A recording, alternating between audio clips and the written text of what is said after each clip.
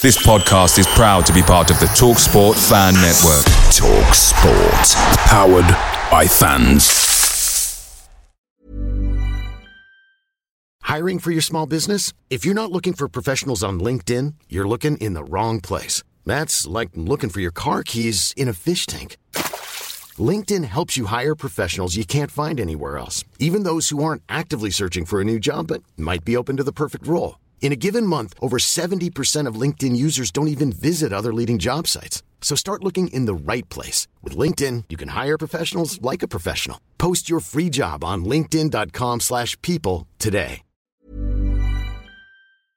The TalkSport Fan Network is proudly supported by McDelivery, bringing you the food you love.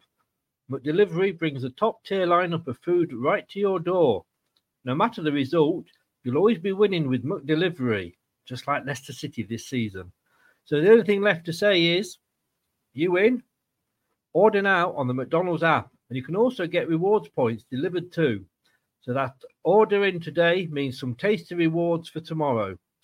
Only via app at participating restaurants, 18+. Rewards registration required. Points only on menu items. Delivery fee and terms apply. See mcdonalds.com. This podcast is part of the Sports Social Podcast Network.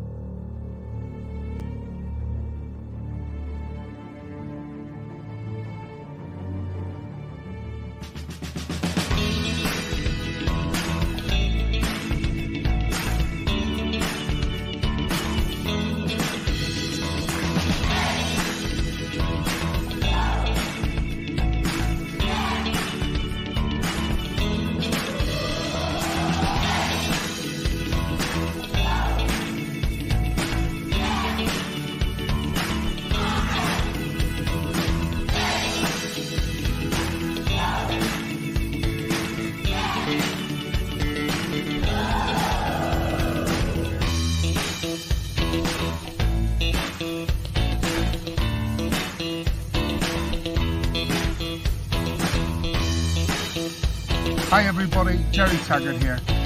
Now be sure to watch Chris and Leicester Till I Die TV by subscribing on YouTube and following them on social media for all the latest Leicester City news and information. Come on you foxes!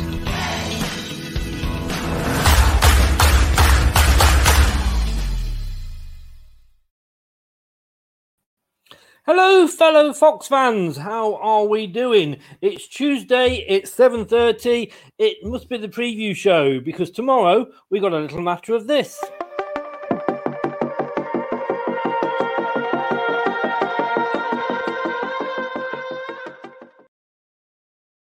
It is, and I don't know about you, I'm totally confused. I was looking forward to a week off this week with no European football, but the Premier League have slipped a little another game in there. We've got Everton coming up. One thing I do know is this is what you're doing. You are watching Leicester Till I Die TV with Chris and Chumps. YouTube, Facebook, Twitter, Instagram and Pinterest. All you need for everything Leicester City FC.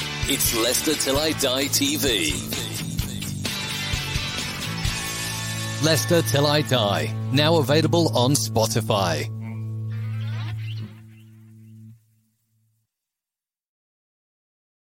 Other podcasts are available, as they say.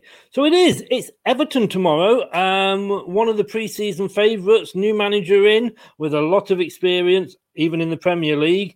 Some good signings, started off well. So how are you feeling? Nervous? Confident? We'll find out how my chat chum Craig feels in just a second. But just a reminder, if you are watching us, you can watch us live on YouTube, which is Leicester Till I Die TV. You can watch us on Periscope, Twitter, which is at Leicester TID. And, of course, Facebook is the Leicester Till I Die group. And I keep asking every week, if you do want to, or if you are watching on Facebook, we want your comments. Really, I mean, that's the whole part of the show is we want to hear what you think about the top topics we're talking about. If you click on that StreamYard link in the Facebook group, just means we can see you. It'll bring your Facebook details up. Doesn't cost. You don't have to register. It's very easy. It just helps me out. And I know you really want to help me out, don't you? And if you don't want to watch me, but you sooner listen to me, and can't blame me for that, catch up with us later on your favourite podcast. Like I said before, Spotify, as mentioned, but we're also on Google, we're on Apple iTunes, and we're on Anchor, all under Leicester Till I Die. Anyway, it is Tuesday, it is the preview show, and what I'm going to do is bring my chap chum Craig in, and he can tell us how he's feeling about tomorrow night. Let's bring him in. Craig, good evening to you. Hello, everyone. How are you doing? Good, I'm good.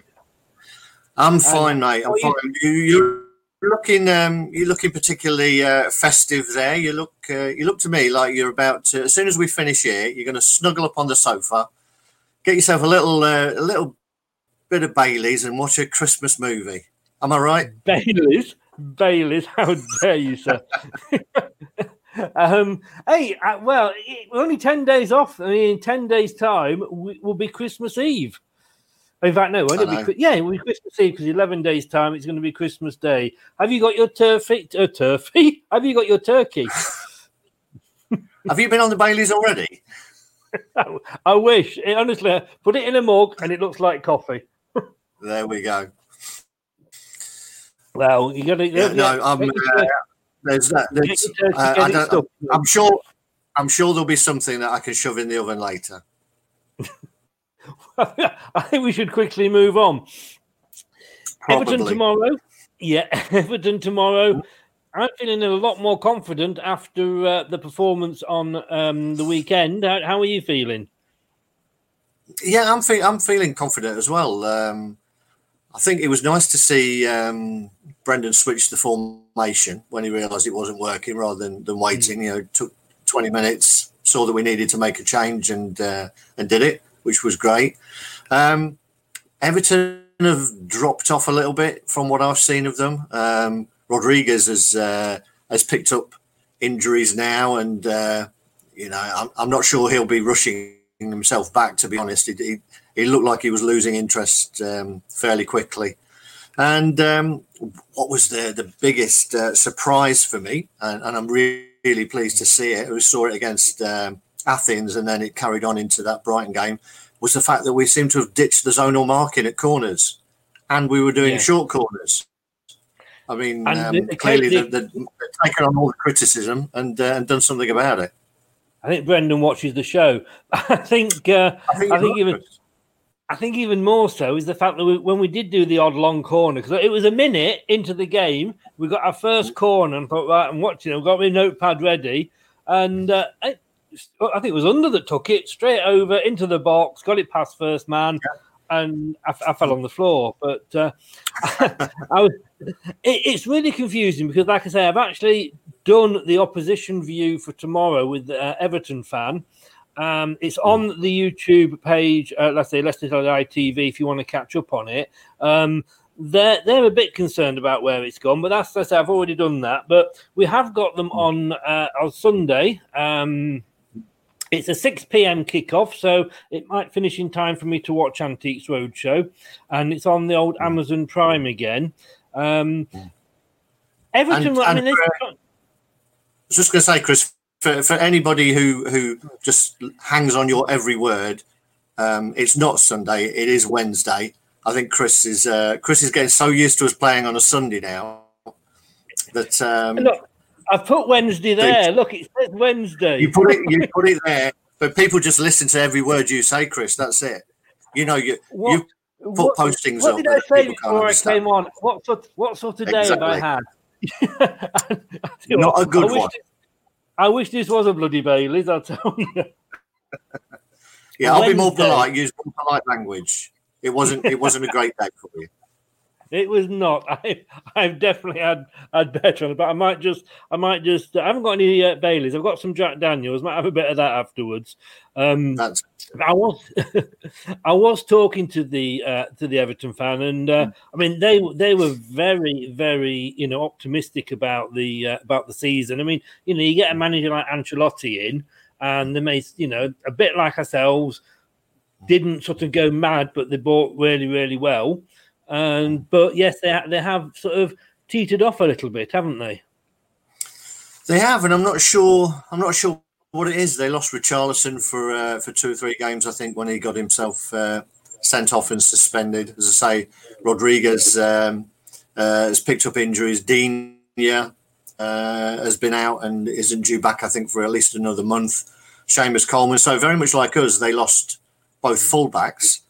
I think what it shows is that we have a bit more strength in depth than a club like Everton do, which is great testament to us and the job that we've done in terms of building a squad, because they're the people they've brought in are clearly not as strong as their first teamers. I think we need to get some of our players back, though. I mean, you know, as you said, I was actually on Talk Sport at the weekend ahead of the Brighton game, and they brought up the fact, you know, Fuchs actually looked sort of dead on his legs at some parts of, you know, the games that we played recently. They've done really, really well. You know, the players that have come in, we can't deny it, you know, with all the injuries, and we're still sitting there 4th in the league and, you know, top of the group and through for the for Europe. But it can't go on. You know, these players, Morgan, Fuchs, they're not designed to play in as many, well, not designed, but, you know, they're not that age now where they can play 2 or 3, you know, 2 games a week, and they were playing two games a season before. Yeah, and I think doesn't help, obviously, with having Evans suspended. He picks up far too many silly bookings for me. You know, he goes in for challenges where he's never going to win the ball, and he's experienced enough to know, for me, that we're a bit light on defenders at the moment in terms of injuries. He also knows that he's on 4 bookings and we've got some games coming up. For me, he's got to be a bit more, use his experience a little bit more and try and avoid bookings, you know, because I know with the referees we have, it doesn't matter what happens, you know, you can do the same tackle someone did 5 seconds before, not get booked, and then you'd get booked. But I think he needed to try and get himself through that game. But, you know, it is what it is. It gives one of the youngsters like Morgan a chance, I guess. Hey, get your boots on, Craig. Get your boots on. I mean, we're doing that. Looking at sort of our history, and you know I always bring these up. I love my stats. Total games played. We've played 113 all in our equivalent histories. Pretty close there. We've won 38. They've won 43. You know, nobody's really got bragging rights, have they? Definitely not. I think over recent years, you know, it's been a bit topsy-turvy. Obviously, they've had many more years of success than we've had. But no, that's not a bad record. Only 5 more wins than we've got. And I think we've probably turned that around a little bit more over the previous few seasons. So, and as I say, I'm confident going into this game. It looks like we are getting some players back, but we're also getting players who look a little bit more confident as well. Confident. It was interesting to hear that Rodgers had been spending a lot of time with Maddison, sort of 1-to-1s, and we got a much better performance out of Maddison against Brighton. It looked more like his old self, wanting to get on the ball and basically show off a little bit. So it'd be good to have a really confident Maddison back and pushing himself forward towards that England squad again. I can see Maddison is going to be one of those annoying, I'm going to say annoying players where you play him and he's hitting corner after corner straight at the first man, free kicks are going way over, and then he produces a sublime bit of magic like he did with his goal. I mean, that goal, do you remember the Mahrez goal? I think it was against Chelsea or Man City in the championship winning team. Almost the same position. Turning left, turning round, play. It reminded me of that. It was a sublime goal, wasn't it? Yeah, and you knew the old Maddison was back when he did his knee slide and his little nod to the camera afterwards. And it was interesting when he was interviewed after the game that he almost took umbrage with the reporter for saying that he was on his weaker foot. He went to great pains to point out the fact that, you know, he practices with both feet and he doesn't think he's got a weaker foot. But, you know, that's all part of the confident Maddison that we want to see again. Yes, yeah. I mean, it's a bit like, you know, it's exactly the same with Vardy, you know, and people always pick up with Vardy. He doesn't, you know, has the least touches of any player on the pitch at half time again against Brighton. But does he need that many touches? I mean, the guy's, is it 34 now? You know, let him just have the odd touch here and there. I'd sooner him have 9 touches and score a goal or two than have 20 and not score at all. No, I was watching the game and Scott mentioned at what point will they mention the Jamie Vardy touch map, and lo and behold, there it was again. It doesn't matter, does it? You know, he does the job that Brendan wants of him, which is having his touches in the areas where it counts. And if he has 3 touches and he scores 3 goals, that's fine for me. Yeah, no, I agree. And there's 3 points, hopefully, at the end of it. Last season, you know, we beat them at the start of December, just before the wheels came off, 2-1. Back in July, they beat us, but then, you know, Derby and Jones United could have beaten us after the lockdown. They beat us 2-1. Any memories of those games last season?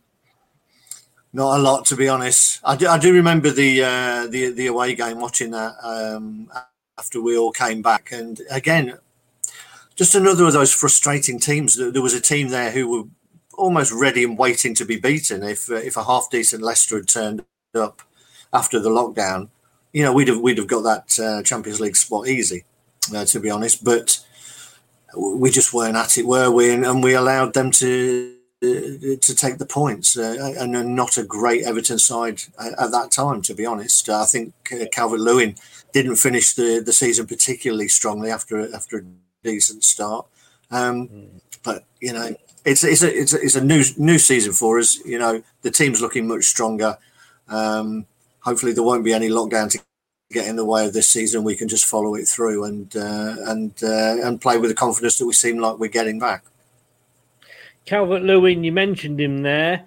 I mean, you know, he's 1 goal ahead of Vardy. He, you know, he's at the top of the scoring league so far. We're a third of the way through the season, which is scary. It really is scary. But we've got to be worried about him, especially with the way, you know, we like I say, we're just losing the defenders. We seem to get the defence on the mend, and then, like you say, Evans gets sent off. Not sent off, sorry, he gets suspended. He gets booked and suspended. Worried about Calvert-Lewin and our defence? Definitely. I mean, I've taken that into account into the team formation that I've put together that Brendan will ignore. But yeah, I mean, you know, be careful. He does watch and listen to you. Yeah, I'm sure. He's a you know, for the sake of it, an old-fashioned centre forward in that he scores his goals in the box. You know, a 6-yard box predator almost. And I think that's the key for us. We've got to stop the feed into him. He doesn't tend to create a lot himself, so he does rely on those around him to make the chances for him. And the number of one-touch finishes that he's had this season speaks for itself.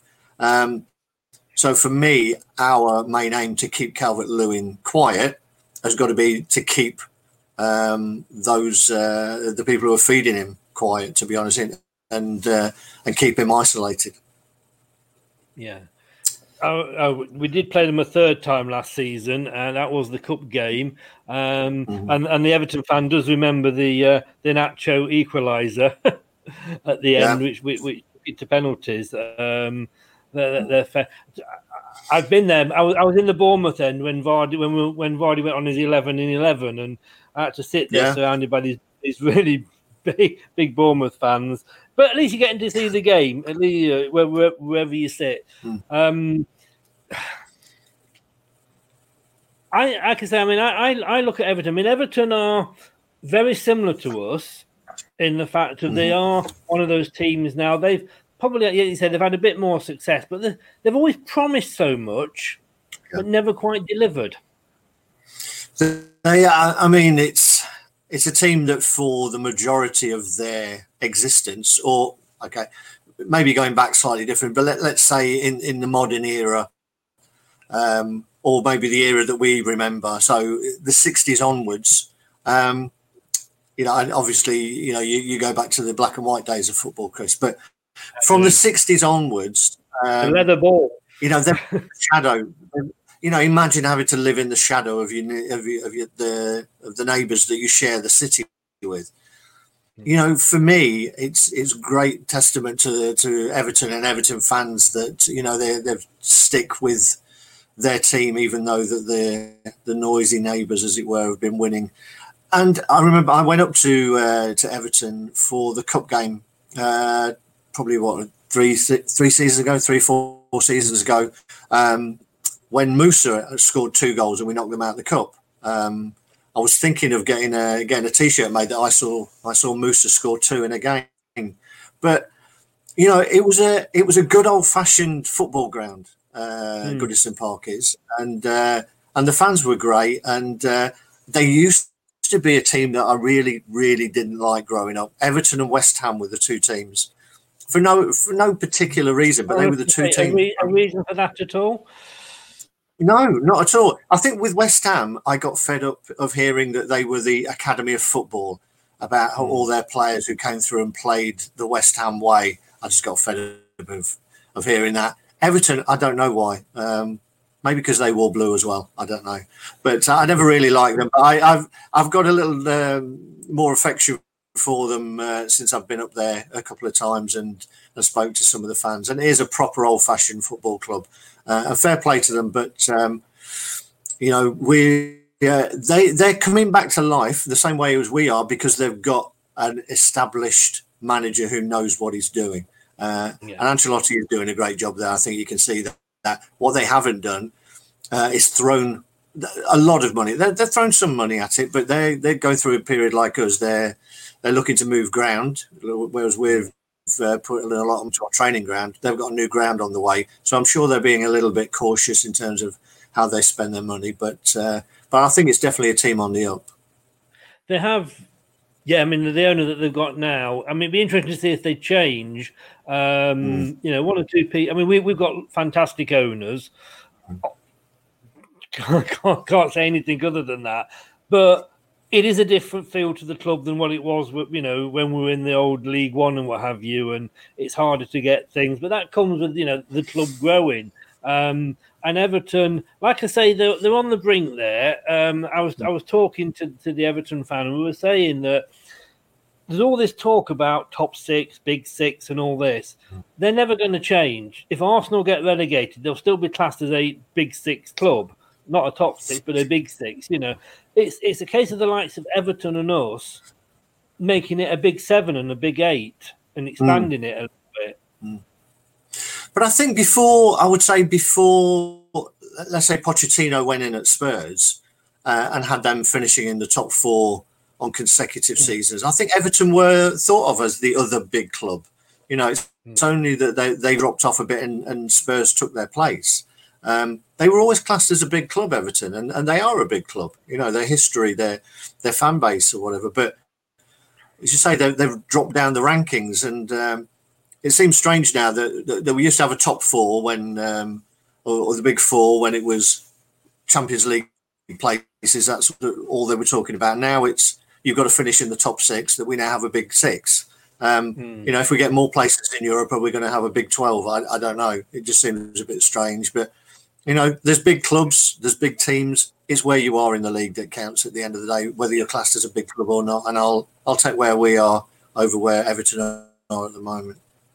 Yes, and they did have that season where they did spend a lot of money. I think it was when Silva came in, and they virtually bought a whole new team, and it didn't work for them. You know, and it's not always about. And we've seen this year with us, it's about quality rather than quantity.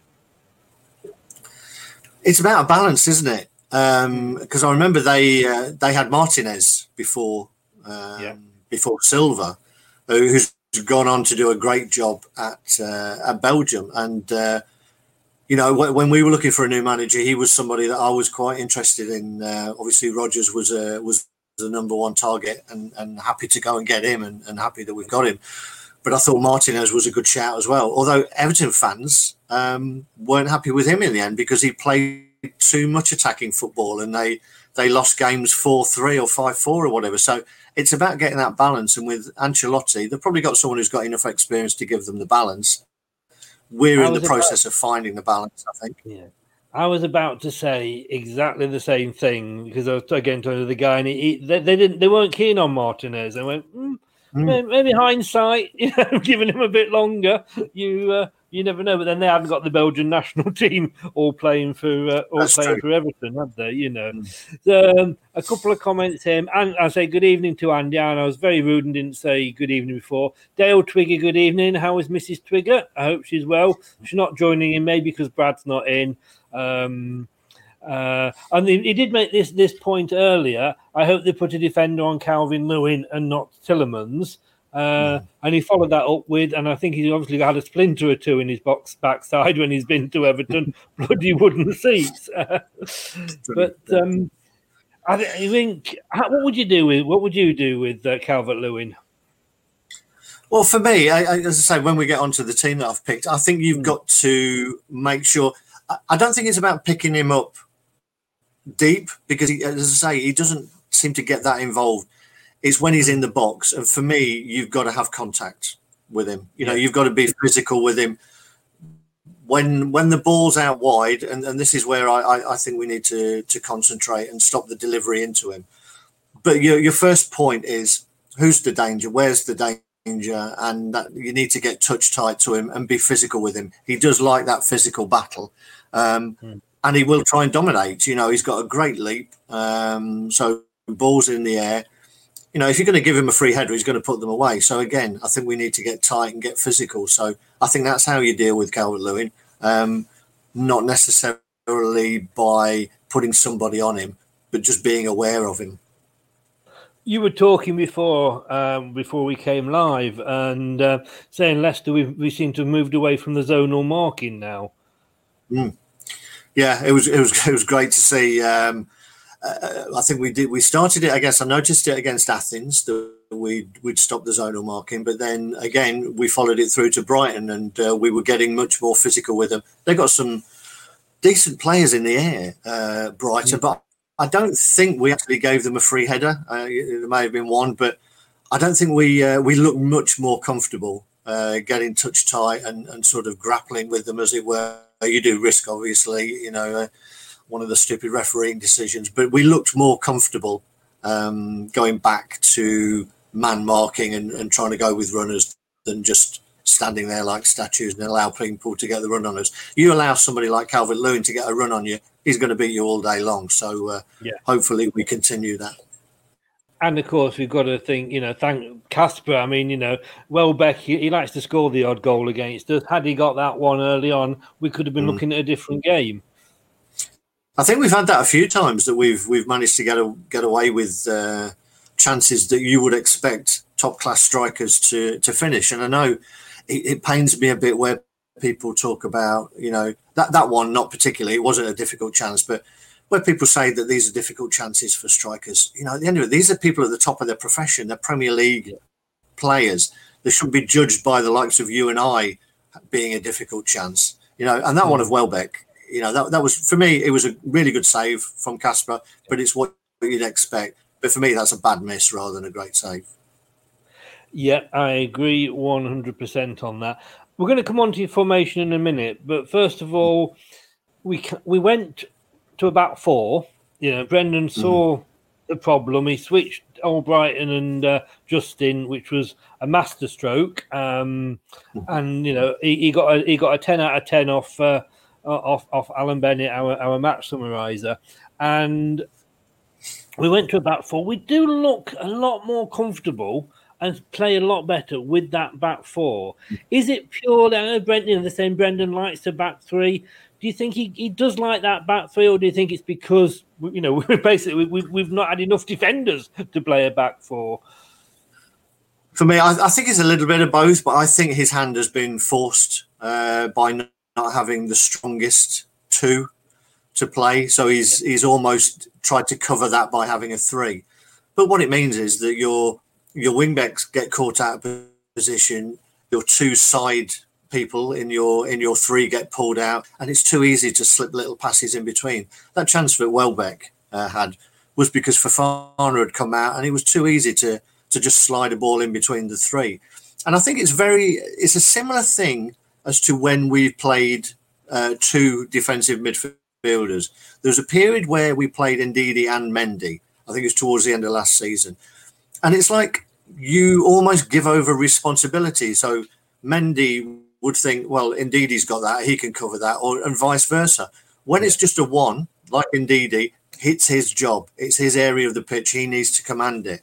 And I think it's the same with when you're playing three. You always think there's cover around because there's three of you, and it's not necessarily the case. When there's a two, you've got to be on your game the whole time, and the responsibility is with you. So, you know, it worked really well, and I think it's something that he definitely needs to look at and go with for me in this particular game, as I said, because the threat is not necessarily Calvert-Lewin, but the service that gets into Calvert-Lewin. I'm can't wait to see whether you have gone for a back three or a back four, but keep it to yourself for 1 minute. We'll take a quick 10-second break, and then we'll come back and we will have a look at you with Brendan's shoes on. Be right back after this. Hi, Alan Smith here. Be sure to watch and listen to Chris on Leicester Till I Die TV. You can also subscribe on YouTube and various social media channels. Up the Foxes!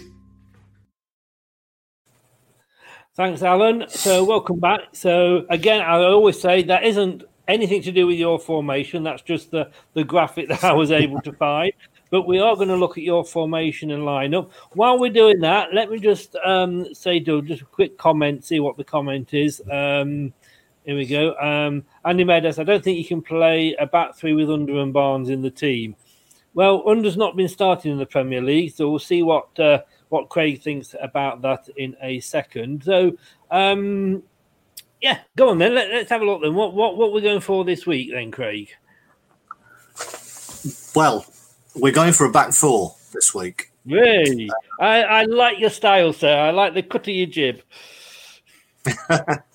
Well, as I say, for me, it's important to stop the supply in from the wings to Calvert-Lewin. And if we play with a three, we tend to get caught open down the sides of the three, which would just play into Everton's hands to make sure that they get in behind us and get delivery into Calvert-Lewin. So for me, we have to have a back four. And it's an interesting back four. And those who join you in other shows on this channel may be interested to see this back four. Right. I'm going to shock everyone and go with Kasper in goal.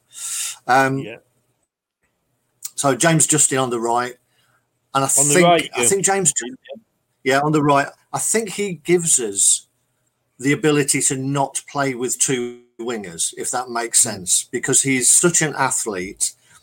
You saw that in the Brighton game, he covered so much ground. Now, when you have a player like that, it's very similar to, for me, the way that Alexander-Arnold plays for Liverpool. They don't play with an out-and-out right-sided. Salah comes in off the right, but which means he leaves loads of space for Alexander-Arnold to gallop into. And I think that'll work for us as well with James Justin. As I say, he's a great athlete. He gets up and down. He played so many balls into the box, first-time crosses as well against Brighton. It was fantastic. So I'm going to have him on the right. The two in the middle, I'm going for the Little Wes and Big Wes. So for me, Morgan comes in for Johnny Evans, and that's because, as I said before, I think we need to be physical with Calvert-Lewin. I don't think we can afford to have somebody who's not prepared for a physical battle. And Morgan, he isn't the most mobile. He is an athlete, but what he is a good defender when the balls are being put into the box. That's why he's always brought on in the last 5-10 minutes of a game. The ball seems to get attracted to the size of him. I don't know, maybe it's his own magnetic field that he carries around with him. But, you know, for me, someone like Morgan is more likely to relish the physical battle that Calvert-Lewin will offer. So he's going to be there alongside Wesley Fofana for me. And I'm going to go with Fuchs as left back. So I know Brad and Mark, and you can all have a bit of a shock there. I did I'm an R about putting. I'd left for a little bit to let you go through that, but can I? You carry on with why he's in, and then we'll have it before you go into the midfield. I'll come back to you on this one. Because, I mean, I was thinking of putting Luke Thomas in there, but I don't think you can have two left backs who like to run forward. And for me, if you've got that on one side, it means that if Wesley Fofana needs to come out to the right, indeed he can slip in and fill that gap. On the left-hand side, I'm not sure that would happen so much. So I would prefer someone like a Fuchs, who is more of an out-and-out defender, to be stronger down that side. And I don't think he does get forward, but he doesn't get as advanced as Luke Thomas does. And therefore, for me, if you've got a marauding right back, I think it makes sense to have the left back on the other side as a proper defensive left back to stop yourself getting caught out down the side. And as I say, we need to stop the service in. So that's why I've picked Fuchs to play on the left. Well, and you eloquently defend your decision there. My worry is with Fuchs, and I love this guy to bits. And I've got to be honest with you, it was quite funny because when we were talking on Saturday when I was on Talk Sport, it was brought up the fact that I joked that once you're in the Leicester City squad, you never get out, because they were saying Christian Fuchs was trying to leave for 3 years, and we won't let him.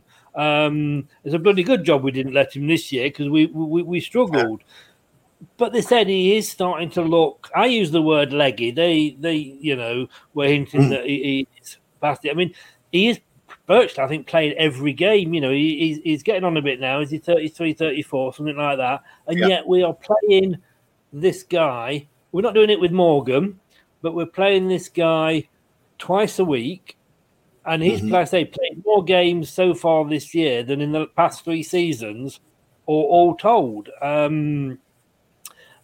I do worry. I think, to me, if Brendan, and I don't like the back three, but if Brendan goes for a back three, I think Fuchs plays better in that role, because he's not needed to go forward and run forward and get back. It's about 4. He hasn't got that speed. He can get caught out down that wing. If they've got a speedy defender speedy winger going down that side, he can be caught out. That's my worry with him.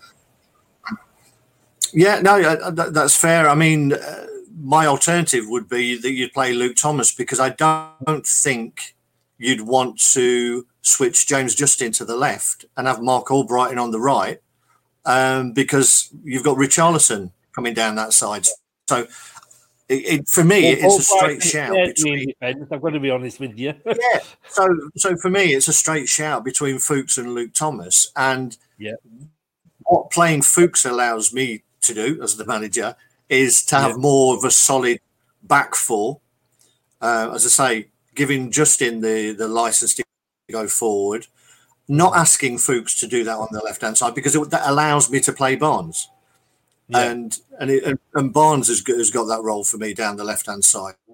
Right. We don't necessarily need it on the right, so I'm not playing a balanced midfield that way, because I'm leaving the space for James Justin to go into. Well, last word. I love playing this, but last word on Fuchs before we move on. Well, I'm with the Leicester City defender Christian Fuchs ahead of the new season. You signed a contract extension to keep you at Leicester. What was the thinking behind that? I'm old, not obsolete.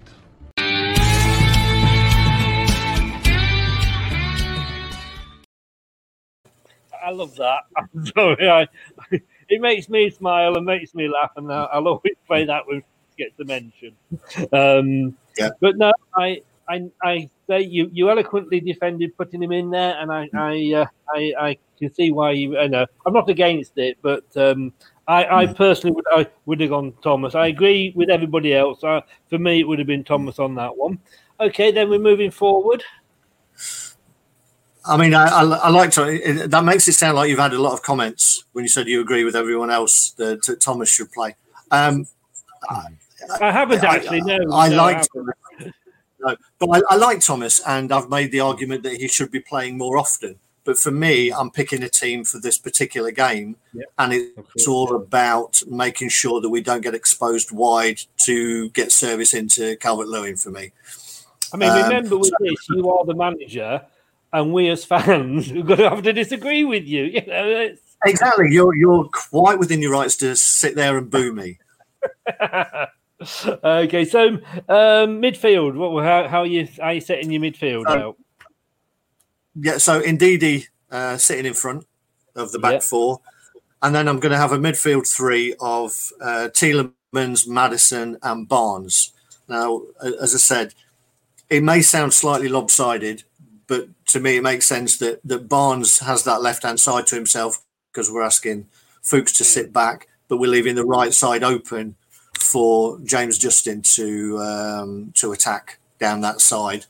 And then having Perez playing just almost like a bit of a free roll in behind Vardy. Yeah. And then, sorry, so you're not going Perez up front? Yeah, so Perez is in behind Vardy. He's got the free roll. Yeah. Yeah. Okay. Yeah, I mean, so Tielemans, Maddison, Barnes, and then Perez just behind Vardy. The problem, and it's a good problem to have. And you know, I the reason that I get you to do this every week because I would hate to do it because it's a bit like picking your fantasy team every week. You're thinking like, oh, if I bring him in, should I drop him or I'll let you make decisions. I mean that. You know, if you look at it, that is an absolutely good team. But then, you know, I think so. Yeah, I'm glad you have the belief in your decisions. But is Under unlucky?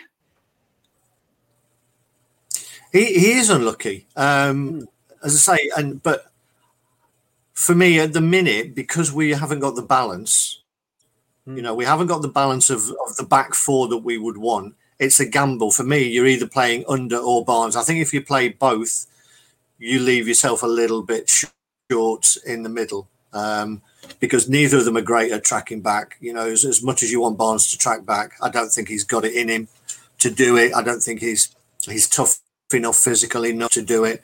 So I would like him to sort of concentrate on getting the ball and going forward.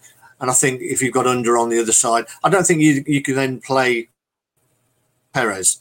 Which means so you've got Under, you've got Barnes, you've got Vardy, you've got three players who are not really going to track back. We don't necessarily want Vardy to track back, but I don't think the others will offer you much defensively. So that's why I've given Under a place on the bench. But I would definitely like to see him getting a bit longer, getting a good 30 minutes in games and seeing what he can do.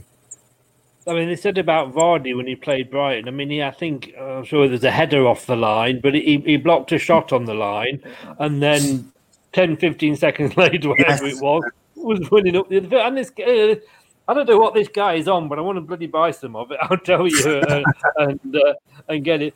I mean, Under in that game against Athens, I mean, he was on fire, and I know this is going to annoy Mark because Mark just doesn't say anything in Under. But I am not saying he's the new, you know, Messi or the new Ronaldo. Just on that one game, he had an absolutely. He was sublime. Is he not yet ready? Do you think for the Premier League?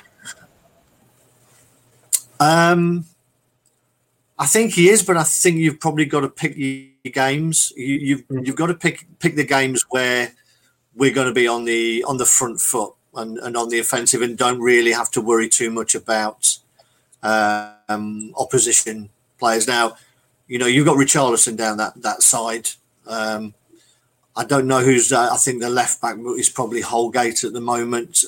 They're not particularly strong down that left hand side, and it may be that Under would be good there. But I think, you know, it's whether you know he gets in the way of James just a little bit, if that makes sense. It's the same way as I said that Liverpool don't tend to play anybody directly in front of Alexander Arnold because that's his space.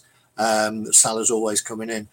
I don't think Brendan's found a way of integrating Under yet into his team, and I'm not sure he knows where or when to sort of pitch him in. Yeah. At some point, he's going to get a start. You know, we've got a break now. He was playing regularly in the European games, so I think over these games that we've got coming up, I think you'll see him play a more prominent part. Yeah. Let's face it, it's good that we are sat here with these choices available.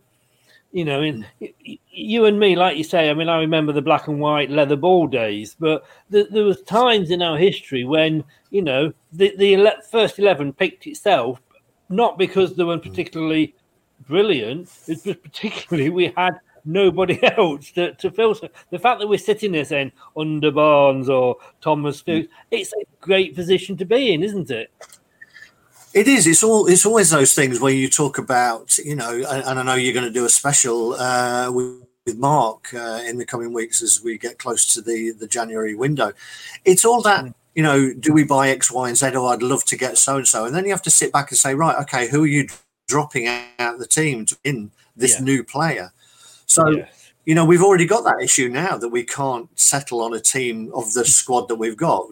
We definitely need to strengthen in certain areas. But you're right, it's a great problem for Brendan to have. Obviously, it looks like Damari's decided that he's going to go now anyway, so it does leave that side open. I have a feeling that Brendan might have decided that Damari is going to go. I don't know whether Damari actually had a... Well, you know, by all accounts, they offered him a new contract and he refused it. So, you know, well, he had a chance.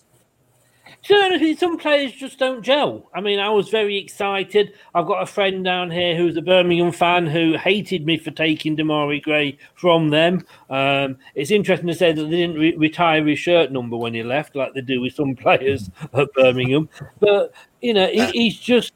And I think you can say, like, you know, he should have been given his chances, blah, blah, blah. How many managers haven't liked him? It's not just the case that Brendan doesn't like him. Prone didn't play him overly. You know, if he was as good and he fulfilled the potential that we thought he had, he should have been a starter. You know, and the fact that we bought Barnes back from West Brom to fill a position that, you know, Gray wasn't nailing down kind of says it all. And like I say, if it's more than one manager thinks it, then you've got to think, it's not necessarily the manager, it's the player. I think as well, the point you made about, you know, we don't need to just go out and buy players for the sake of it. You know, Man United, during the Liverpool glory years, Man United were playing catch-up all the time, and they would go out and buy any player almost just to stop Liverpool getting them, but with no idea where they were going to play. I mean, you know, it's the same with the England manager. You know, you should be picking this or you should be backing that. We go out and buy a player, but he wouldn't necessarily fit into Brendan's plans or Brendan's formation of what he sees for the team. Yeah, I think that's right. I think that's where Liverpool have been so successful. You know, they've bought, you know, they haven't necessarily bought players that you would have thought are superstars. You know, Robertson looked really good when he was at Hull and a few teams were after him, but not a proven superstar. Salah did well, was a flop when he was here with Chelsea.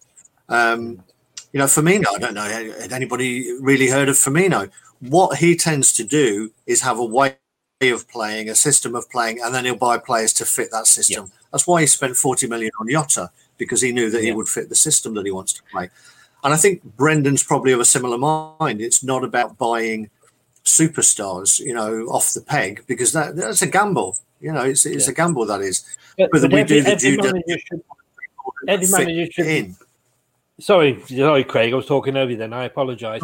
Every manager should be doing that. They should be buying players not because they're available, not because the fans are saying this is the new guy. They should be buying players that they should say we can. You know, he's going to fit into our system. That's why I'm not. You want me to buy player A? He's not going to fit into the system that I am thinking of buying. We'll say good evening to Larry. How are you doing, Larry? Thanks for joining us. Thanks for clicking on to StreamYard. Can see Brendan playing safe at the back with Wes Fofana and Fuchs in a 3. So different to you there, Craig. Christian and Thomas wing back. Yuri, Wilf and Maddie in midfield with Perez and Vargas up front. Perez, great game he had again in Europe. I don't know what he just didn't. The problem is when you're watching the game on telly, if you don't hear them mentioned all the time, a player, you're thinking, oh, what are they doing? What are they doing? You know, Mendy, hardly heard of him. The other, but he's doing a good job. Youri Tielemans, classic, was against Brighton. I hardly heard him mentioned, but he got on with his job and did it well. And Perez, not all about what, and I know strikers are gauged by how they score, etc. Of course they are, but it's also what they do off the ball. And he was leading defenders away, which was leaving it open for the people to have shots. Yeah, as I've mentioned a few times on here, for me, Perez is a very clever player. I think earlier in the season he got a little bit down when things weren't going for him, and he lost his way and he lost his place. But he is a clever player. He receives the ball really well. I mean, I think it was for the Vardy goal where he took a not an easy pass that was played into him, took it down, saw the overlap from James Justin and played a perfect ball. You know, he didn't have to break stride. And that's the sort of difference. You see that from Harvey Barnes, for instance. Harvey Barnes' passing isn't as good. It's either behind someone or it's not got the same weight. Someone like Perez, that's the sort of classy difference he brings. It's not always going to work and he's not always going to have the best game, but he has got that quality. And I think when he's not being asked to play a role that is out wide, which seems unnatural to him, then he can get on the ball more and influence the game more. So I think this position suits him. What it'll be interesting for me is, and I touched on it, I think I briefly mentioned it when you were doing the post-match show, after Brighton, was the performance of Tielemans and Maddison together. Now, for me, Tielemans has played much better when Maddison has been out of the team. And I thought it was quite noticeable that Tielemans had his quietest game for a long time against Brighton. For me, people say, yeah, he didn't get noticed, but he was there doing his job. I didn't think he did his job particularly well for me. He didn't seem as mobile getting around the pitch. He didn't seem to want the ball as much. It was almost like he was playing in the shadow of Maddison.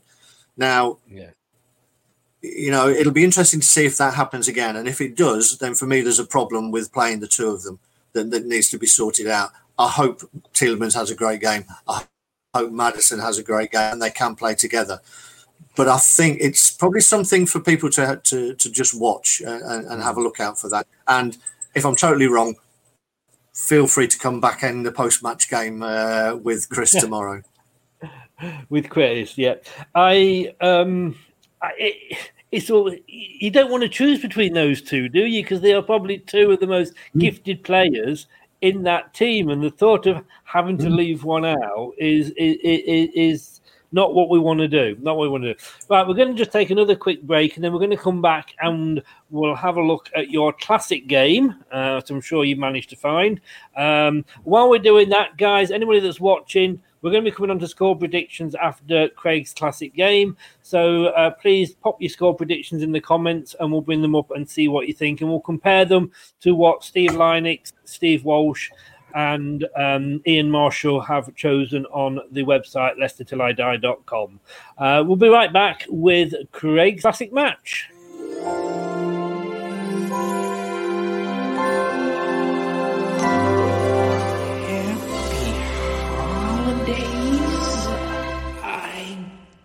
Yes. Here we go. It's the classic match, and can I just say I'm really surprised and disappointed that you didn't pick the Grinch into your starting 11 there. Well, I was just wondering because you've got him there. You're wearing his shirt. I wonder if the Grinch is wearing a Chris t-shirt at the minute. I sent him a Leicester Till I Die t-shirt. And in fact, not so long ago, we did actually have a look at the possibility of producing Leicester Till I Die t-shirts. So I don't know, maybe we'll put it out there that there's enough people that want Leicester Till I Die emblazoned on their chest. We can maybe get some made up and sell them. But yes, I just happen to love the Grinch. It was on the other day I watched it, and we're only 10 days off Christmas. We should be getting out there and jingling our bells. Have you jingled your bells recently, Craig? Not as often as I would like, Chris, I must admit. But hey-ho, what can we do? I don't know is that the cold weather or the age? It's one of them. But Christmas moving is coming. swiftly on. Yeah, we need to try and get things cheered up a little bit. But right, just a quick one, Chris, if I may, before we go on to the team. Like you, I received my book from Barry Pierpoint, who very kindly put the inscription in that I asked for about not holding up a placard with his name on it, which he took in great spirit. So for anybody who is looking for a last-minute book, a stocking filler, that it really is a fantastic book for any Leicester fan in it, and particularly anybody who was a Leicester fan during those turbulent years that we had. So I can recommend it to anybody, and a shout out and a thank you to Barry for that. Yeah, I could have paid you to lead me into that, because I wasn't going to mention that. I was going to actually bring something up later, and I'll do it now because you've led me into it very well. I've just started reading it, and already I feel really, really old.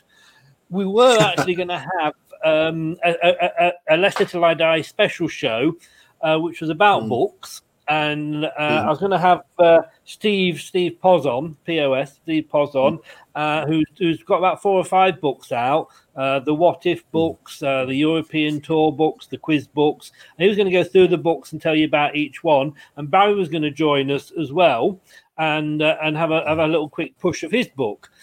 The problem is that I had quite happily arranged, it was all set up to go. We're going to do the show, total Leicester City book show.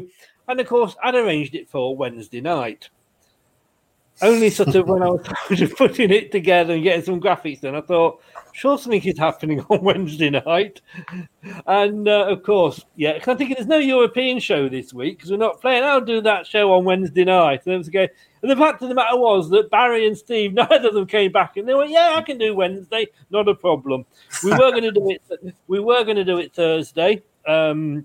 But unfortunately, neither Barry nor Steve can do it. But there is a link in the Leicester Till I Die group on Facebook and on the Twitter at Leicester TID for Barry's book. It is a great read. He's not what you expect at all. I know he's very Marmite figure. Some people hate him, etc., for what he did and what happened. He actually is a really, really, really nice guy.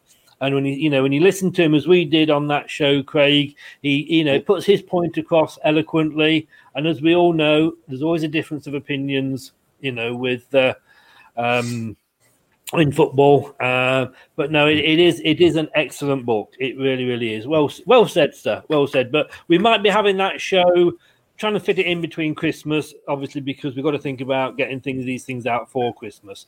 Let's go on to your classic match. Yes. So, for me, there's a few that I could have gone for, as I mentioned briefly before, the cup game where I saw Musa score 2. I was thinking earlier there was a fantastic game. I wish we'd kept Musa. I liked him. Well, he might have got a few games and given Vardy we've been able to give Vardy a rest, but people want to play football, don't they? And that's the thing. There was a great game I remember down at Filbert Street as well when Mark Bright scored a couple of fantastic goals for us. But obviously, if you ever listen to Mark Bright these days, he only played for Palace. But that's another story. So the classic match for me, there is only one. And I'm sure you can probably guess which one I may go for, Chris, because there's a little quiz that I'm going to give you on the back of this. So 7th of May, 2016. This was the. I'm sure you remember that. Oh, no, it's not the one I thought you were going to go for. No? I was thinking of a certain match where we just sold Mr. Lineker. Oh, right. Okay. Well, you know what? We can talk about that off air because I'll need another game for when we play them later in the season. For me, this has to be the game. 7th of May, 2016. The game was almost irrelevant because it was followed by the lifting of the Premier League trophy. Can you remember, Chris, as a fan? So the 7th of May, 2016. Obviously, we had the operatic tenor beforehand. Can you remember, Chris, as the Leicester City fan, the score in that game and who scored. Right. Okay. Everton got 1. I believe. I believe we got 3, but it should have been 4. It should have been 4. Vardy missed a goal, which ultimately cost him the Golden Boot, or a share of the Golden Boot, because it left him one behind Harry Kane. He got a penalty and he missed a penalty. One of my all-time favourite Leicester City players, a certain Andy King, got 1. And there's a classic picture of him sort of in the downpour, because it did piss down at one point. In that race. Yeah. I'm doing well. Give me credit here, because I am, and I'm not Googling it because my hands are here, so I'm not Googling. I am struggling. Did Vardy get 2? Well, is that your answer, Chris? Can I take that as your final answer? I don't think I've done too bad. If I only miss one of the goal scores, I'm going to go for that. Yes. You're quite right. Vardy got 2. Yeah. Andy King got 1 in a 3-1 win. I would have given you a bonus. Could have told me the Everton scorer. No. God, no. I've no idea. It was a late, Exactly. It was a late consolation from Kevin Morales. But as I say, for me, that will always be the game against Everton that I remember the whole day. And people talk about the fact that it was a bit of a shame that we didn't win the game.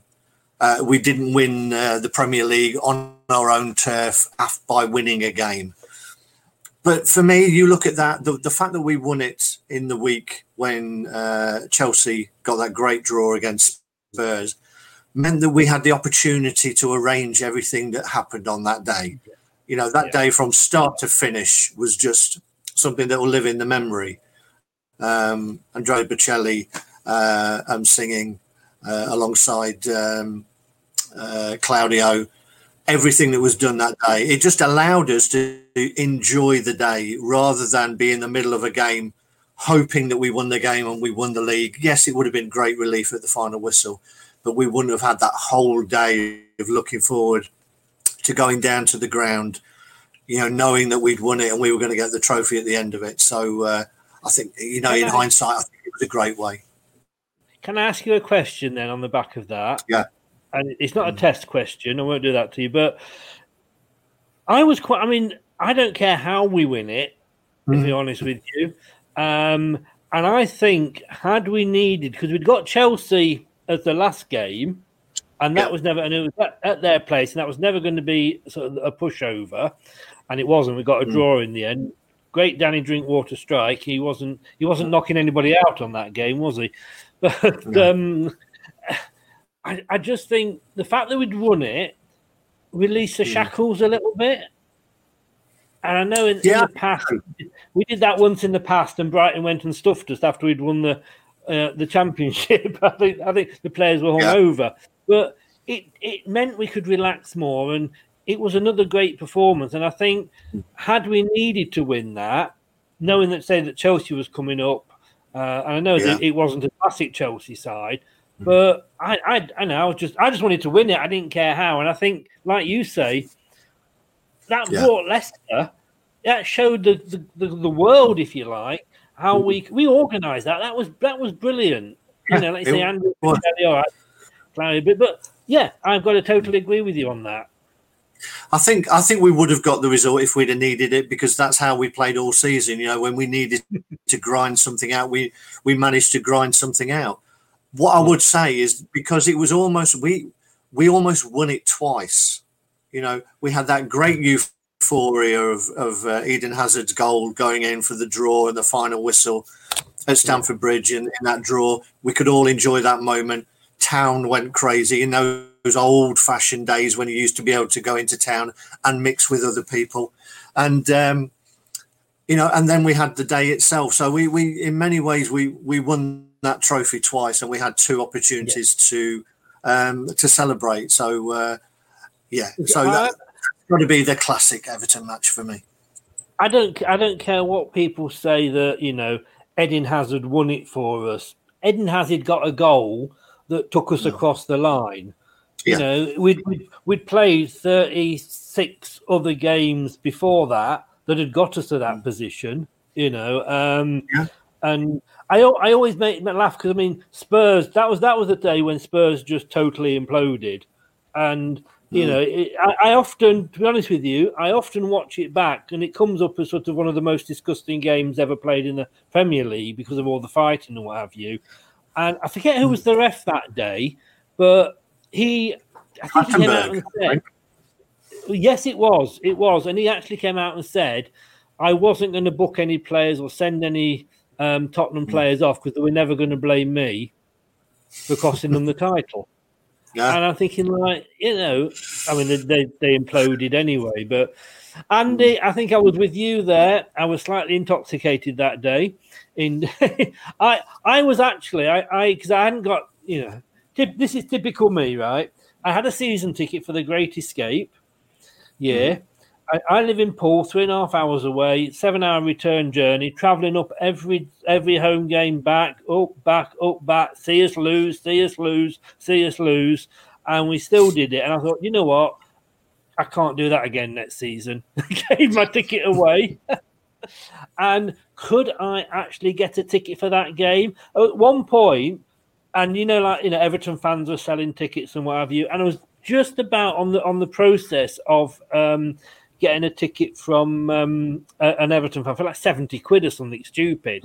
And this was like the day before. And a good friend who had connections at the club, let me say, and I'm not going to say his name because I don't want to get anybody in trouble, managed to get me a ticket. My only disappointment was that my son was coming up to the end of his uni year and he just couldn't spare the time to come with me and tell him. But I celebrated with a guy next to me who I'd never seen before, never seen since. I had absolutely no idea who he was, but my God, we loved each other and hugged that day, you know.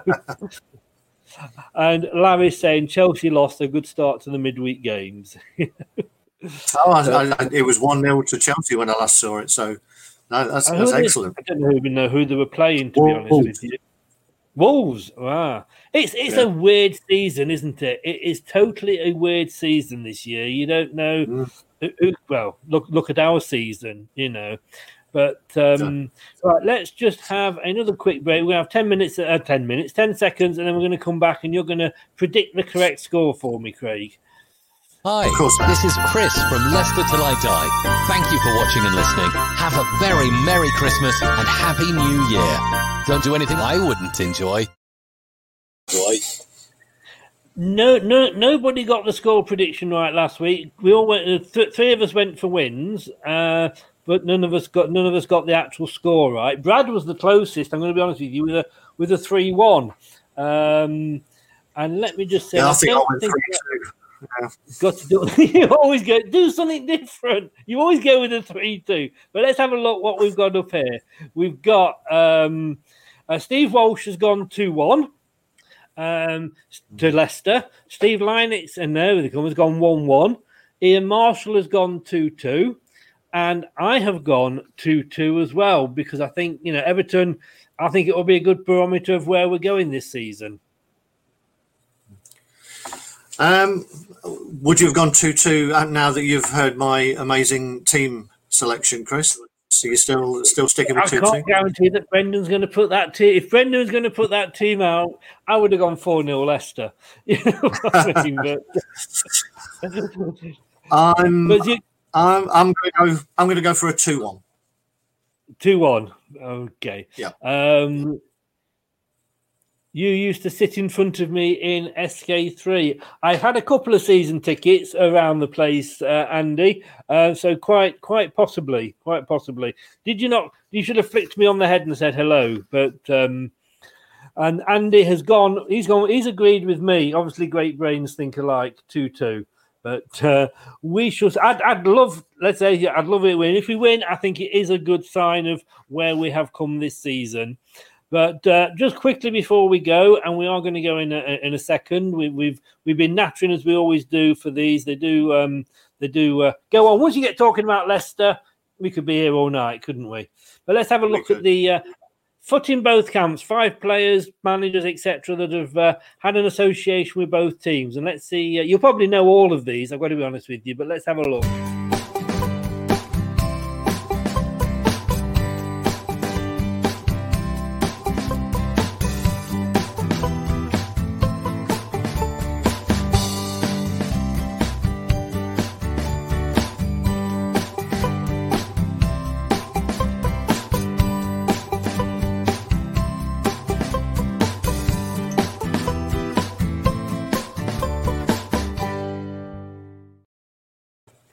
Even the Everton fan had forgotten about Yakubu. There's one other one that I put in there, and who was a great player for us, and I think we ended up selling him to Everton, and that was Ian Wilson. I'm sure he left us to go to Everton, but he was a great player for us, Ian Wilson. Yeah, I must admit, I always like that little bit of a thing there. Just to say, yeah, they went, and of course Lineker, who can forget him going. Craig, as always, It's been a pleasure. My pleasure too, Chris. I'm glad you said that, otherwise I'm going to cut you off. Let's hope we do get that win tomorrow. And if the Chelsea are lost, I mean, all the games went for us next week. All the games went for us at the weekend. Let's hope that's going to happen again. Next week, see you next Tuesday, as they say. I want to see you with a Christmas. I want to see you festive, Craig. Well, I think, Chris, you'll probably see me on Thursday. I will. That is so good. Thank you for reminding me of that. I've got it on my notes, but that's on the next card. Yeah. So, guys, if you join us tomorrow night at about 10:30ish, I think, just after 10:30, we'll be doing the post-match show with Brad and ex-Fox Julian Watts again. He'll be joining us, which is always good to see the two set of fans' view of the game and a professional's view of the game. That's always great. And then on Thursday, we're back. The two Ronnies of Leicester Till I Die. Yes, indeed. And we're going to be looking at the Spurs game. They're coming thick and fast. They are indeed. And that's going to be a real barometer, I think, of where we are this season. Oh, definitely. Well, all I can say is it's always almost the same, but see you next Thursday. Yes, indeed. Cheers, Chris. Thanks, everyone. Thanks a lot, Craig. You take care of yourself. So thanks a lot to Craig there. We've got Everton tomorrow, and then we've got Spurs, which I said right at the start, got my dates mixed up. Spurs are going to be popping up on Sunday. But maybe they'll catch us. Maybe they've come for us, and they've finally caught us. We will see. But it's Everton tomorrow. Don't forget, 6:00 kickoff. It's on Amazon. If you haven't got Amazon, get your free Prime month's trial and get on the watching. It's really, really good coverage that they do, in fairness, if it works, as one or two people have said it doesn't. But I had no problems with it at all. So we'll be back after that, like I say, with Brad. And just to let you know, starting with the Spurs game, it's a bit too late to try and fit it in tomorrow. But like with the chase and an extra chaser, we have got an extra presenter joining us. A gentleman called Josh. We are going to be doing a new show, which is going to be the pre-match show. So you got used to Brad with the post-match show. This is Josh with the pre-match show. So we'll be doing that half an hour before kick-off, just for 30 minutes, because obviously we're going to go and watch the game when they kick off. But by then we'll have seen who will be the team, and we will be discussing that, the team and the formation, etc. So watch out for that on Sunday. But don't forget, if you've enjoyed it, get onto YouTube, subscribe, give us a like, and give the bell a little tinkle. Dilly dong, as they say. Spotify, Apple, and all the rest of the other podcasts, we are on there. They're all down the side, that side there. That's where you can find us. It's been a pleasure, guys. Thanks for tuning in. Thanks for all your comments. Hope you've enjoyed it as always. And we'll see you tomorrow night, post-match with Brad and with Julian. Take care, guys, and don't do anything I wouldn't enjoy. Thanks for watching Leicester Till I Die. This is Chris saying goodbye, and see you next time.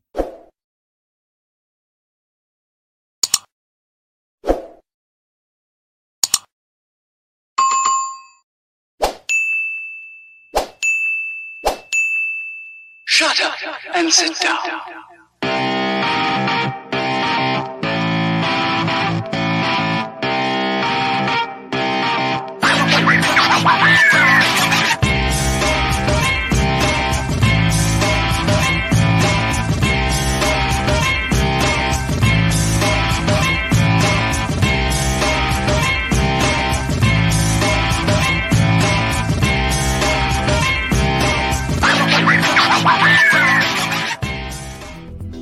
Thanks for watching. These videos are tremendous. You better like them too, or I'll be back.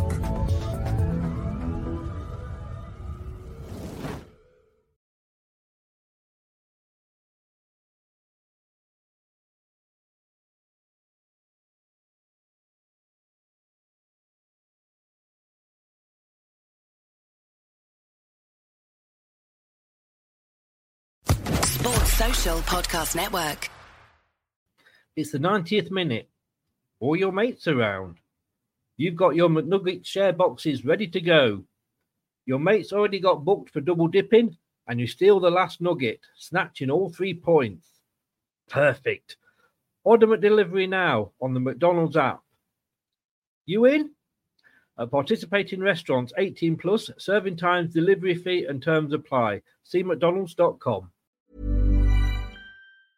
Mom deserves the best, and there's no better place to shop for Mother's Day than Whole Foods Market. They're your destination for unbeatable savings, from premium gifts to show-stopping flowers and irresistible desserts. Start by saving 33% with Prime on all body care and candles. Then get a 15-stem bunch of tulips for just $9.99 each with Prime. Round out Mom's menu with festive rosé, irresistible berry chantilly cake, and more special treats. Come celebrate Mother's Day at Whole Foods Market.